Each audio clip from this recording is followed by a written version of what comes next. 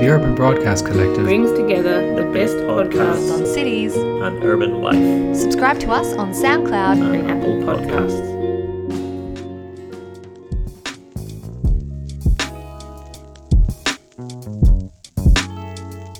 This podcast is supported by VIPLA, the Victorian Planning Environmental Law Association. I'm Jess Noonan, and I'm joined by Peter Jewell, and this is the Planning Exchange podcast.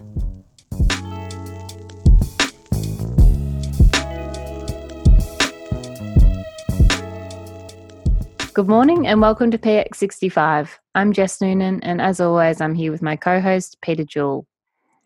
Today we're reaching across the globe and conducting our very first international interview with Scott Beyer, an urban affairs analyst from New York City. Scott is the founder and owner of the Market Urbanism Report, a media organisation that promotes free market urban policy.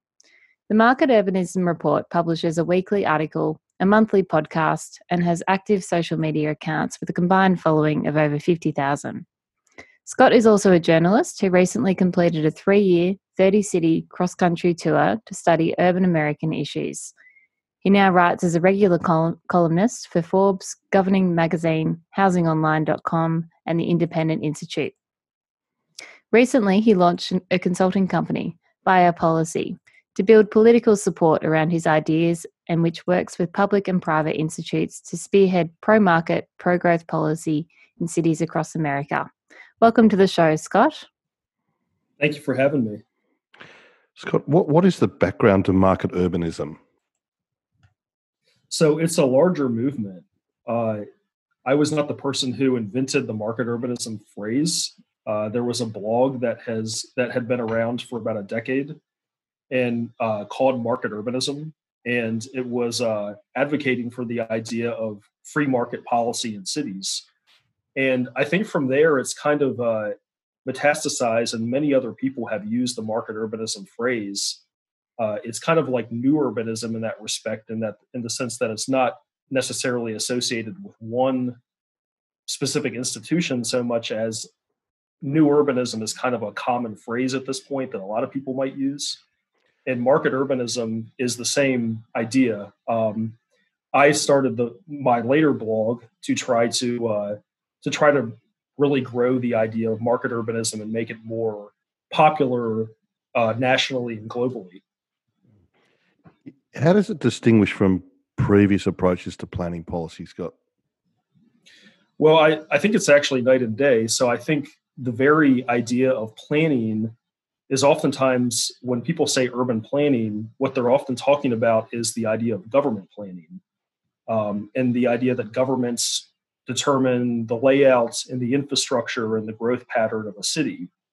And market urbanism is coming in and saying the opposite, that governments should not plan cities, but that the market should plan cities. And so basically you have thousands or millions of different consumers who all have their own desires and their consumer preferences, and they are able to live by the type of home that they want, where they want, and get around in the way they want. And the private market will respond to those needs, whether it's developers or transportation companies. And so it's more of a bottom-up private actor type form of planning that is in contrast to pretty much how any city is run at this point. So, Scott, you also wrote a piece on your blog on model zoning codes in the States. How, in your view, can zoning be reformed to better enable market outcomes? Yeah, so before I answer that, I should probably create a distinction also between different forms of market urbanism. So I think on one hand, market urbanism, the theoretical model is basically saying, how would cities develop and function if they were completely private, if they did not have a public government at all, and they were basically just, a group of private interests deciding how they wanted infrastructure to be laid out. And so that's kind of the reason I say that's theoretical is because it's very rare. That doesn't happen very much around the world. You're not going to go into any country and see a huge number of cities that are privately planned. And so I think the other side of market urbanism that is not theoretical is more pragmatic and politically possible, is the idea of having market-oriented reforms. So things that aren't full libertarian or capitalism per se, but they're kind of pushing in that direction, and they're representing a public-private form of planning that's actually like politically likely to pass. And so, to answer your question about zoning specifically, I think that some market urbanists might look at zoning and say, this form of land use regulation should not exist. Like, we should not have regulations dictate policing things like use and density and aesthetics. But if that proves politically unrealistic, then the next step is to have a form of zoning that is looser and more liberalized than our existing ones. And so an example of like a zoning that kind of pushes in the market urbanism direction would be something like form-based zoning, which basically says that rather than policing use or density, we may police certain design elements, but at the end of the day, people can place on their property whatever they want to place on it. So they can place retail with rooftops overhead, or they can just build housing if they want to. But ultimately, it's their choice, and it's liberalizing the lot a little bit more. So, Scott, this is a big challenge. The whole concept that you're raising, did that come out of academia? Did the sort of I'll call it neoliberal approach? I mean, I know in economics is the Chicago School. Where did market urbanism, find its roots or start? Well, I think the economic foundation would be classical liberalism. The economist Hayek, who wrote about a lot of, like the uses of information in society and the way that, private sector outcomes often thrive on new information. And so they're able to adjust quickly based on consumer demand. And just other classical liberal thinkers who are basically saying that private sector outcomes are more efficient and more responsive than public sector outcomes. But I think beyond just the economic foundation, it would just be a specific group of writers who, not all of them were necessarily economists. Some of them were planners and real estate developers and journalists, but they all kind of like came to the conclusion that our existing planning paradigm was not responsive to people's needs. And so they were viewing free market ideology as something that would be more responsible and be able to empower different actors rather than just a few through regulation. And Scott, what have city planners and administrators not learnt from history? Well, I think they have learned some things. So I think in the U.S., if you were to look at the history of planning, like a lot of what ultimately caused the urban planning profession to be discredited was urban renewal, which I don't know if Australia had any similar policy like that, but urban renewal was basically the act of wiping out urban neighborhoods back in the 50s and 60s that had deemed to be, pre-modern and blighted and slum-like, and shoving roads through those neighborhoods and basically displacing a lot of people. And so this brought sprawl and auto-reliance and pollution into cities and kind of destroyed neighborhoods and functional neighborhoods in the cities. And so that was thought by urban planners back in the 40s, 50s, and 60s to be the default policy, like the best policy practice of that era. And now planners today look back on it and say that was a travesty. That was one of the worst domestic policies we've had of the 20th century. And so I think there's a lot of humility. To answer your question, at least in the United States, I think there's more humility about what planners should be doing and are capable of doing. And there's more of like an embrace that things should be community oriented and incremental. So if you're asking for zoning changes, you should actually consult the community to see if they want those changes, and not just make these huge kind of blunt top-down decisions. But I think possibly a negative of that is that it's really hard to get anything done in cities because there might be certain economic policies that actually do need to happen, and there's no political justification, or there's no political momentum behind it because planners don't necessarily have the power that they used to. So it's kind of a you can view it in two separate ways. A couple of things, Scott. The urban renewal programs that you mentioned in the States, we also had them in Australia to a lesser extent. Inner cities, the slum clearance movement, and a lot of that was based on doing good for people and also getting rid of the slum culture. But that was a long time ago. What are the failings of modern planning policies, do you think? And I'm thinking like urban growth boundaries, the direction of concentrating densities in certain locations, the new urbanism. They're sort of the flavors of the month, and walkable neighborhoods and things like that. I know there's a lot in there, but maybe you can pick a couple of those. Maybe the urban growth boundary. Now, you were asking what are the failings or what were the flavors? Some of they seem to be very big parts of modern planning policy. Oh. And how are they failing such that there is the need for market urbanism, or does market urbanism sort of better approaches to those objectives? Okay, yeah. I think that where market urbanism, if I were to name a specific policy where I feel like the planning world and really the government administration has failed in most US cities, and where a free market approach would be superior, is specifically housing. It's looking at things like zoning. And, if you go into San Francisco, for example, that's a really dense city that a lot of people want to live in, and there's very acute demand pressures there. I mean, the median home price is something like 1.1 million in the city proper. It's just insane. And so when you look at that and you say, well, the demand pressures are very great. There is a lot of people who want to live and locate in San Francisco because that's where the jobs are. So why don't they build more housing and so that the price decreases a little bit? Well, they can't because of the zoning. 3/4 of the city is zoned either single family or something very close to single family, like maybe duplexes and triplexes. And so a surprising amount of San Francisco is, it's basically looking like typical American suburbia, actually. And that's kind of outdated when you consider all the demand pressures that exist there.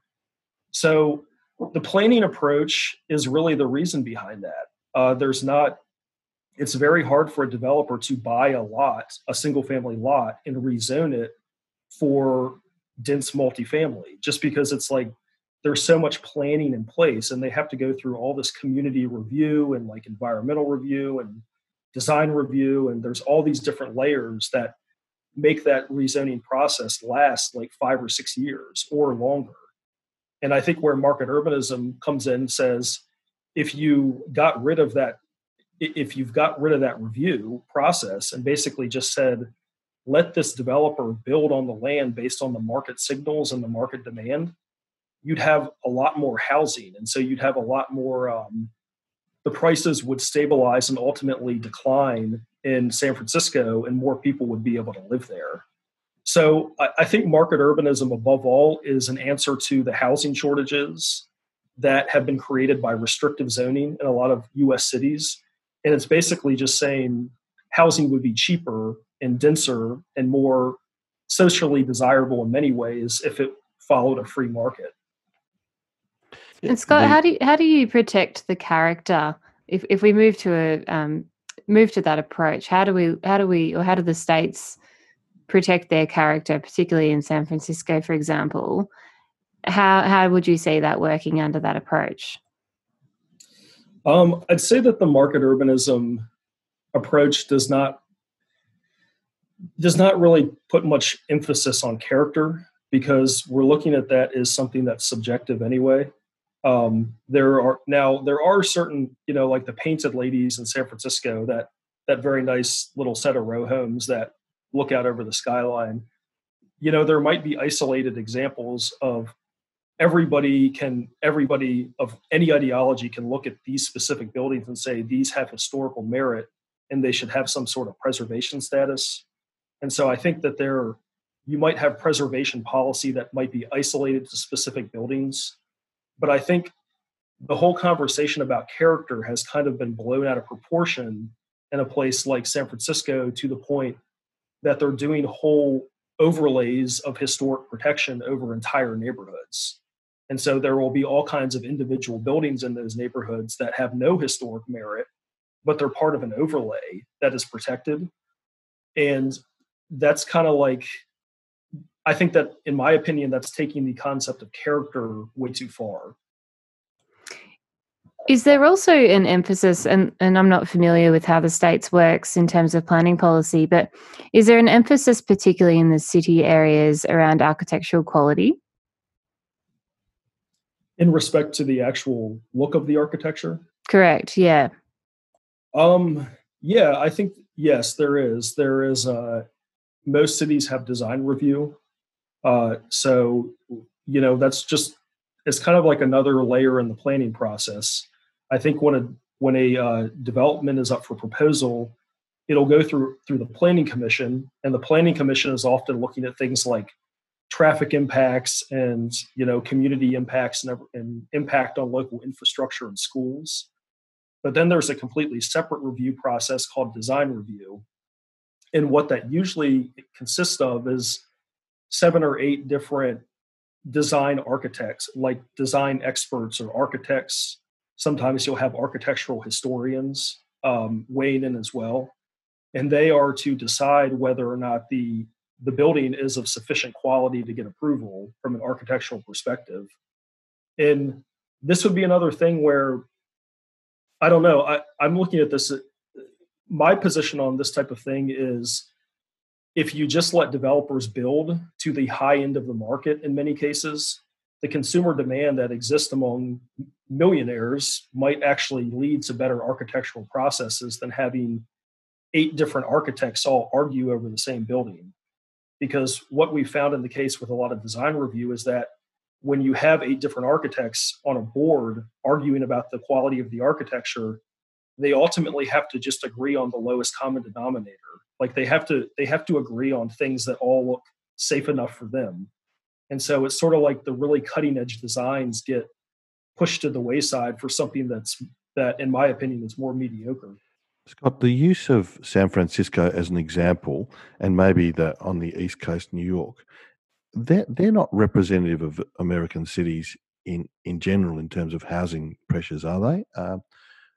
What about the sort of mainstream America, if you like? What are the big issues in city development there? Yeah, it's different in every market, and I've actually divided it into 3 different categories. So I think on one hand you have some of the coastal metros that are really high end, like New York and San Francisco. Other ones are like DC and Seattle and Portland. Their biggest economic development challenges are the fact that they just have really high demand and they don't build a lot of housing. So the home prices there are very high. And a lot of what you would call elastic Sunbelt metros, it's actually something like the opposite in the sense. So places like Houston and Atlanta and Phoenix, Dallas, they have very fast demand pressures as well, but they also build a lot. Particularly, they build a lot of sprawl, and so they tend to be way cheaper, way cheaper, despite growing quite fast. And so I view them in some ways as like models of how you grow fast but still remain affordable. And then I'd say there's a third segment of cities that are usually in the northern part of the country, like the Midwest, the Rust Belt. So places like Pittsburgh and Detroit and St. Louis that are, they have a whole different set of challenges because they're actually depopulating and they don't have much demand. And so they're just trying to figure out like, what's the next big trick to make people want to live here? And how do we get new development? So it's not a homogenous situation. What about the criticism that a market urbanism approach might lead to chaos and big corporations might take over?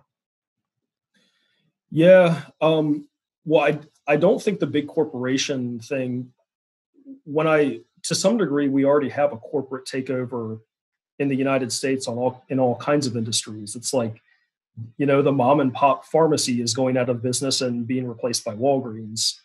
I guess I look at that as being a product of regulatory barriers. To speak about a specific industry that I know more about would be housing development.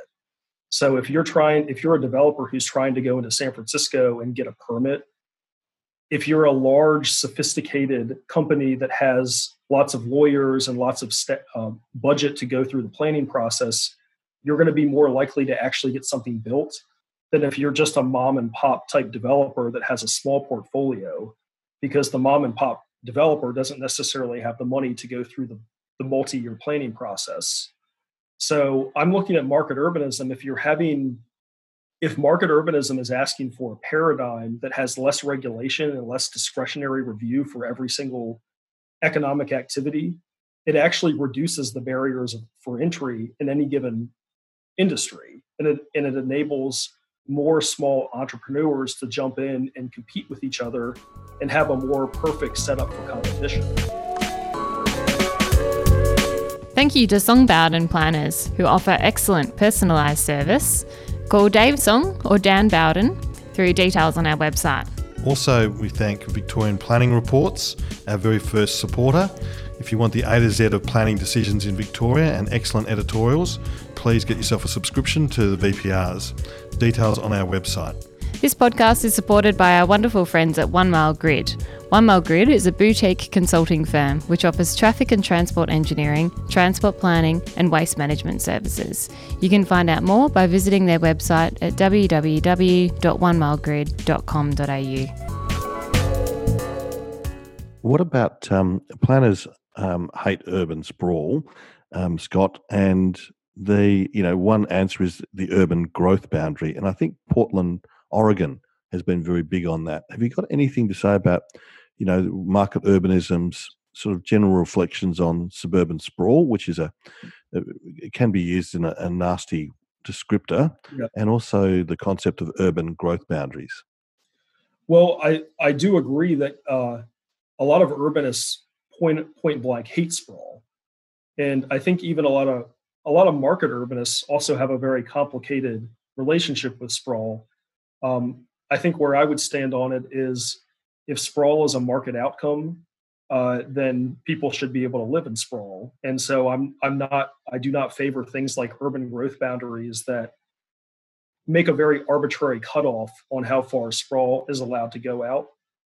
I think the caveat that I would add to that is that in a lot of ways, all the sprawl that you see in the United States, I don't think there would be so much of it if it weren't for very specific government policies that kind of like effectively forced it. I mean, we had mortgage policies back in the 50s that redlined certain urban neighborhoods, but then tried to encourage people to develop out in greenfields. And so that like was a subsidy that propped up the entire idea of sprawl.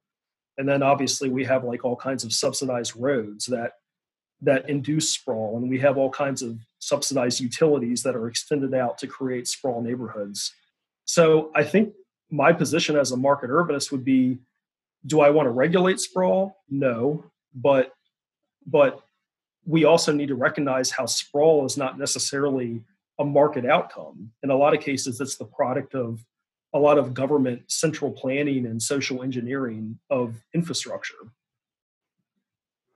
Scott, how have you seen the impact of the disruptor economy in the States potentially impacting on sprawl? So I'm thinking, e-scooters and drone delivery services, trackless trams, and those sorts of things. Well, I think those are all different things. So I think the disruption industry could lead to actually a lot of urbanization. Like a lot of things like electronic scooters and bikes actually make urban living much easier. Because I think if you were to ask any urbanite what's the hardest thing about living in your city, at the top of anybody's list is going to be getting around. Particularly if you have a bunch of those short trips that aren't necessarily covered by mass transit. So like if you live in New York City, for example, and you're trying to get from point A to point B within Brooklyn, it's actually pretty difficult because the trains and the buses don't necessarily cover every square foot of the borough. And so I think having these disruptive industries like moped share and bike share and scooter share, and really available on every corner, ideally, enables you to make these kind of like, it increases your flexibility. Like you can make all these point A to point B trips that are kind of unorthodox, but they enable you just to like pick up a scooter at point A and drive it directly to point B and drop it off. And so, I think it makes urban living easier. Scott, I was in Nashville last year and they had a vote to ban e-scooters. I think some lime-looking things they had on the footpath. And the local council there put it to vote and people, I think, voted against them. What's your reaction to that? Yeah, it's kind of amazing. And I guess in those votes, there might be a certain consumer market that isn't represented or did not manage to go out and vote, I guess. But I mean, the way I'm looking at it is that if we have a situation in urban America where we can go outside of our door and have access to all these different micromobility companies, it becomes a game changer in how we get around. And so I'm very much of the mindset that we need to allow these industries and help them, if they can actually manage to scale so that their services do become ubiquitous throughout cities, then I think that could really be great for the future of mobility. And it would potentially prevent us from having to be so car reliant. So I think that, kind of like to expand on an earlier point, why is the United States so automobile dependent, and why are they so why is our usage of things like mass transit and bicycles so minimal? Well, I think a lot of it has to do with government policy. It's like the government decides to subsidize one thing and they decide to regulate other things and pass moratoriums on other things. And I think that really affects then how the consumer ends up having to behave. With transport options, Scott, do you think the traditional approach has been mass transit? Do you think with these new disruptor models, there is alternatives to that government-supplied mass transit approach? Well, that could work either way. I think in some cases it could in some contexts erase or reduce the need for mass transit, but it could also bolster it. I mean, a lot of the existing problems, especially in a place like the United States, where things are generally spread out more, I think that like first mile, last mile is a huge problem within transit planning. Like you've got nice rail infrastructure. It goes through some of the major job nodes, but when somebody gets off, they might still be a half mile away from their final destination. And so that's where something like a scooter would really come in and be convenient if you could just have scooters outside the stations that help people complete that last mile. Milton Friedman believed that the actions that are taken depend on the ideas that are lying around. How is the intellectual planning commons, and that's just an expression of ideas, made more healthy, do you think? By the ideas that are laying around? Yeah. If people are aware of new concepts and, like market urbanism is one approach, but having lots of ideas around that promotes choice and promotes, new thinking about issues. Well, any thoughts on that? Absolutely. I think that can't hurt to have those ideas lying around. The thing that I will respond to that, and this is my experience talking to a lot of public officials and people who work within planning departments, is in many cases they do have the good ideas. Like even if they're not full on market urbanists per se, there will be some idea overlap about things that we think need to happen in cities. Like a lot of planners believe that we do need more density and we do need looser permitting and we do need transportation alternatives besides just the automobile. But I think where that becomes less relevant, though, is ultimately they are answerable to the voting public. And so if the voting public does not want to change and they have, say, a certain incentive to keep things the way they are, then I think a lot of planning staffers and even public officials are going to be at their mercy, because they're just trying to stay elected. And, even if they have a good idea that they've read about and that is in their arsenal, they're not necessarily going to go through with it unless it has public support. And so I think it's much more than just educating the planners and the politicians. It's also educating the larger public about the need to have land use reform in the U.S. Scott, there are design competitions for new buildings. Why not competitions for new policy, new planning policy, new city policy? I'm all for it. And how would you see that happening? I think we already do have competitions to some degree. I get emails every once in a while asking if I would join the competition. we do have that in the United States where they'll say things like, what is your proposed plan for rerouting the bus system in Indianapolis or something? What is your proposed plan for rewriting the zoning code? So we do have those kinds of competitions, and I'm all for them. I think they're a healthy way to peruse through ideas. And how do we deal with the risk averseness to new ideas in planning policy? That's something you touched upon, that city officials might have good ideas, but they're worried about what could happen at the ballot. Yeah, some of it is risk aversion. I think the other big word here is incentives. So if let's go through zoning, for example. So I think even though a lot of planners and politicians know that the zoning codes in their towns need to change if they want the housing to become more affordable, why do they not do it? Well, I think because the people who go to ballot boxes are oftentimes homeowners, and homeowners do not necessarily benefit from changing the zoning, because if you have restrictive zoning that keeps the housing supply artificially short, that benefits them because it inflates their home values. And it also, just like, if you're living in a city and it's kind of a lightly zoned city and you add a bunch of density, you might have to be dealing with more traffic and things like that. So I think if you're an existing homeowner in a city, you don't have the incentive, the monetary or lifestyle incentive, to see the zoning change. And so when a politician proposes changing the zoning, you're going to come out and speak in your own interests. And so it's sort of like the incentive structure is not there based on our existing political paradigm to actually change anything, because it's kind of like the incumbents or the people who are the special interests or the entrenched interests benefit from the way that things are. And Scott, in the market urbanism approach, who speaks for the disenfranchised? So I'm thinking housing affordability and those sorts of things with that.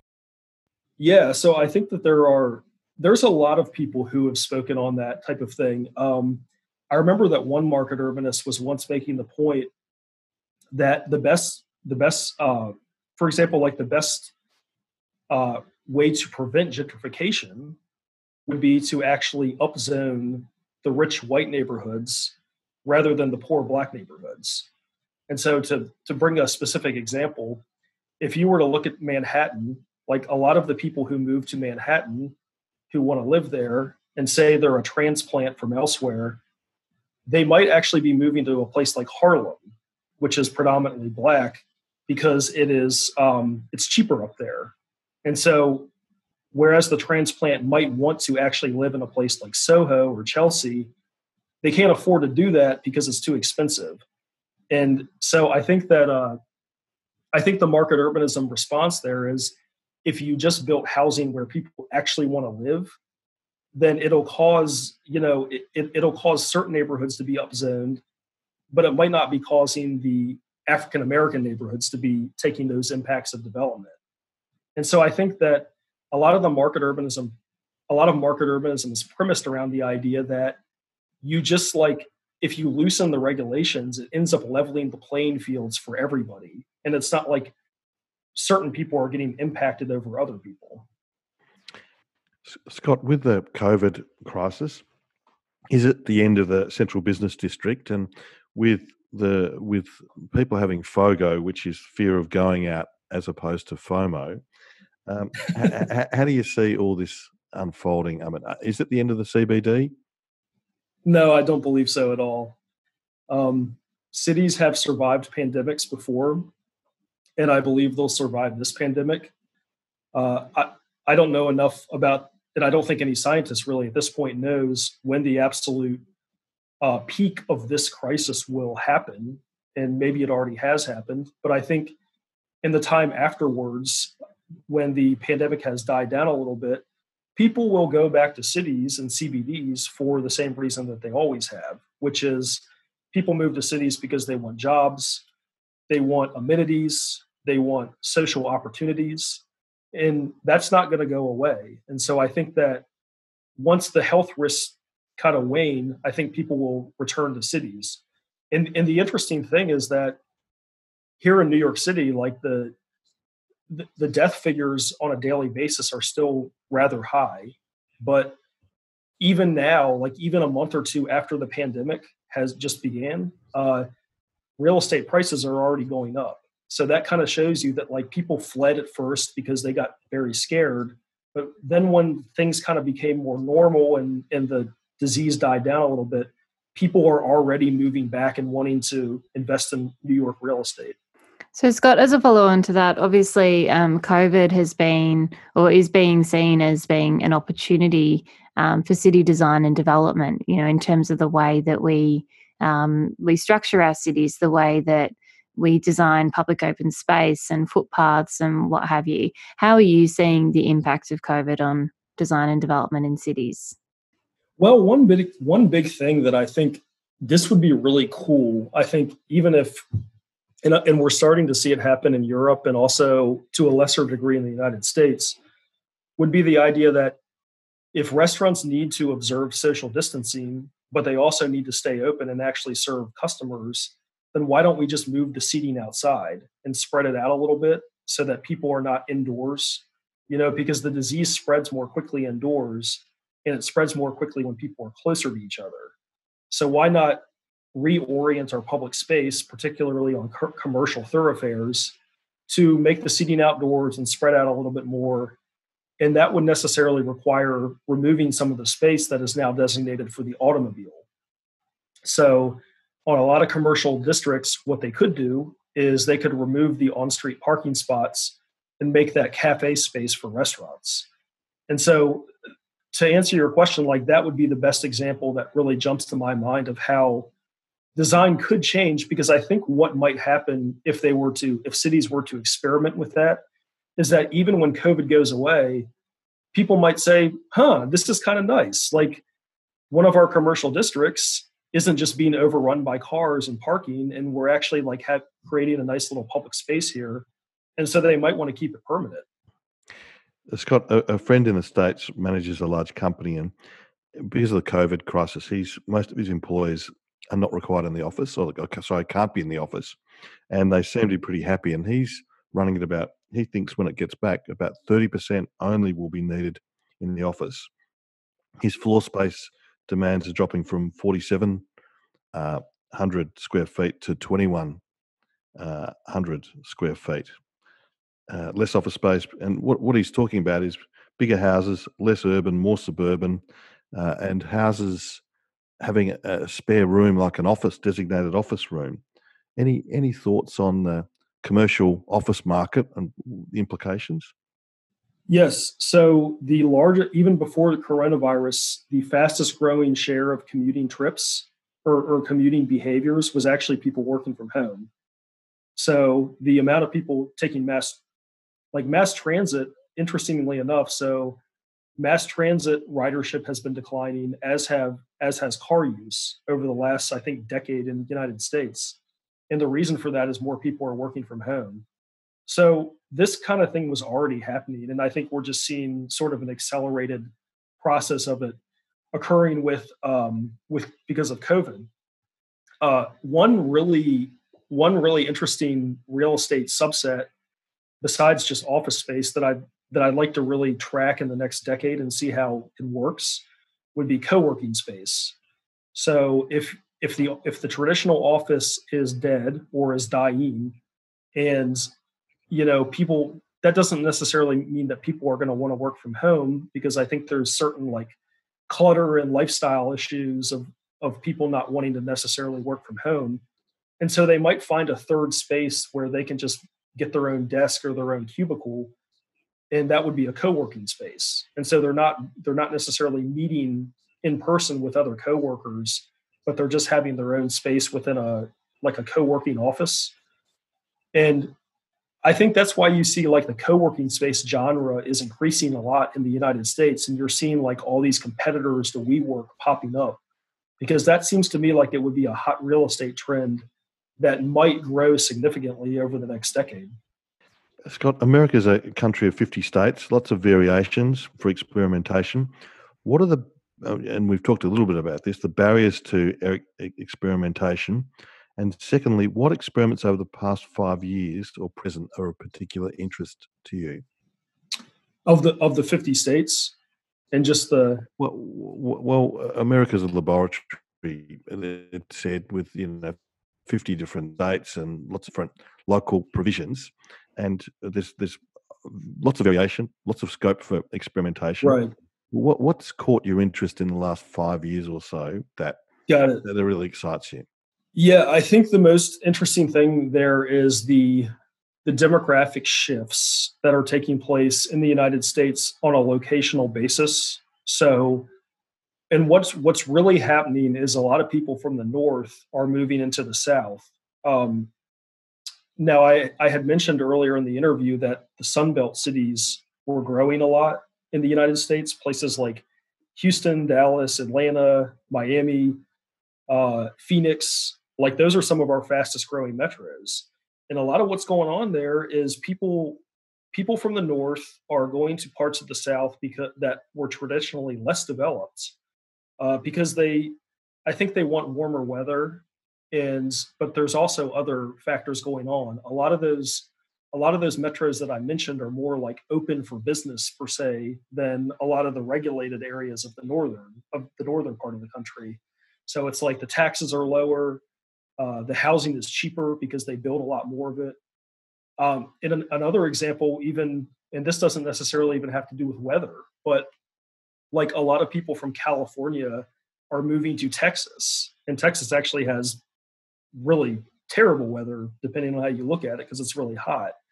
But they're moving from California because the regulatory paradigm has made housing there so expensive that they're just kind of like escaping to places where they can actually afford to have a decent house. Scott, when I was in the States, I saw a bumper sticker saying, when I was down the South, it said, you can say what you want about the South, but no one retires to the North. It's very true. It's very true. It's the opposite. Yeah. And I think that strikes me as somebody who would probably be living in Florida, because another migration shift that you see a lot is New York to Florida. In Australia, Scott, it's the opposite. Our warm parts are to the north and our cold parts to the south. So we have probably less dynamic than I think more people in the States move around more freely than they do in Australia. And Scott, the States, American society receives a lot of negative press, and unfortunately at the moment you've got riots going on, which is terrible. How do you react to criticisms of your society? Well, I guess they're pretty valid in some respects, because if all you're seeing on the news is great American cities getting burned and looted, and the police aren't really like doing anything to stop it. I mean, I've seen that footage too from the United States, and so it does have a pretty bad reflection. I think what I would say is probably that they might not be understanding the complicated racial history that exists in the United States.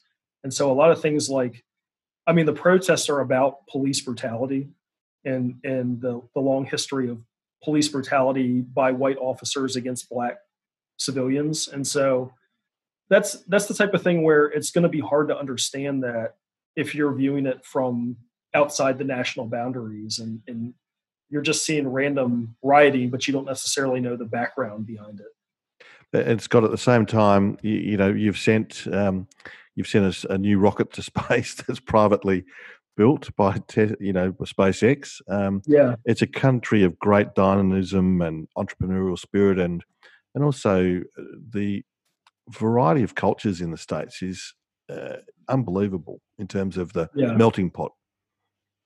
Yeah, I mean, I would encourage people from outside the U.S. to recognize that the nation is great. I mean, even if you see a bad news story about riots on TV, that doesn't necessarily speak for the entire nation. I think my summary of the nation, as somebody who spent 3 years going around and living in a lot of different cities and exploring it, is, to your point, it really is 100 different countries. It's like Miami is the capital of Latin America, and a lot of people from like a lot of rich people from throughout South America move there because they think it's this great travel destination. And so when you walk through Miami, Spanish is the first language you hear on the streets. But if you go to Appalachia, it's just a completely different culture. It's older Anglo-Saxon and various white ethnic generations that lived in that area, and it's just a completely different world from Miami. And I could give you like 50 other examples of how different parts of America feel completely different from each other, and that's what makes it so interesting and diverse. Scott, I had the pleasure of being in the States on 4th of July last year, and what I couldn't get over is we're not that patriotic in Australia. We it's very low scale down here, but in the States where I was, everyone had a flag. Everyone was going crazy, and when you looked at the crowd, it was made up of every different nationality on the planet. It was staggering. Yeah, what part of the U.S. was that? I was in Asheville for July 4th, which is, I think, North Carolina. Yes. Yeah, I mean, I think there's a lot to be grateful for, and that's why people in the United States are like that, because I think there's a lot to be grateful with about the country. We've had a lot of economic prosperity. We're not a very old country, so we date back to 1776, and yet in these couple hundred years, we've managed to build this vast industrial society that has created prosperity and upward mobility for millions and millions of people. So, and of course, like there's a focus on personal liberty in this country and freedom of speech and freedom of religion. And so I do see it as a bastion of freedom and prosperity. And I would say that's why you're seeing the patriotic displays that you were. Scott, this part of the podcast we call Podcast Extra, where we talk about what's caught your notice, books, movies, film, music, something that's inspired you lately, and it can be more than one. Does it have to be about urbanism? No, it doesn't have to be about urbanism. Okay. Well, let me give an unorthodox answer, but it would absolutely have to be the answer. I could not think of any different one at this point.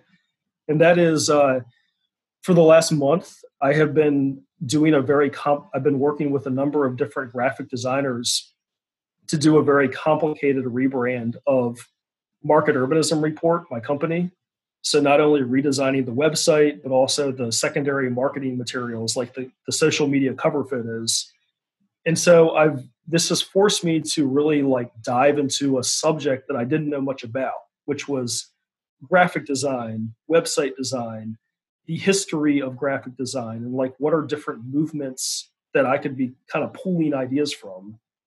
And so I learned about just all these different art movements. For example, there was a Japanese art movement back in the 80s called City Pop that focused on things like use of bright colors and kind of urban iconography and everything.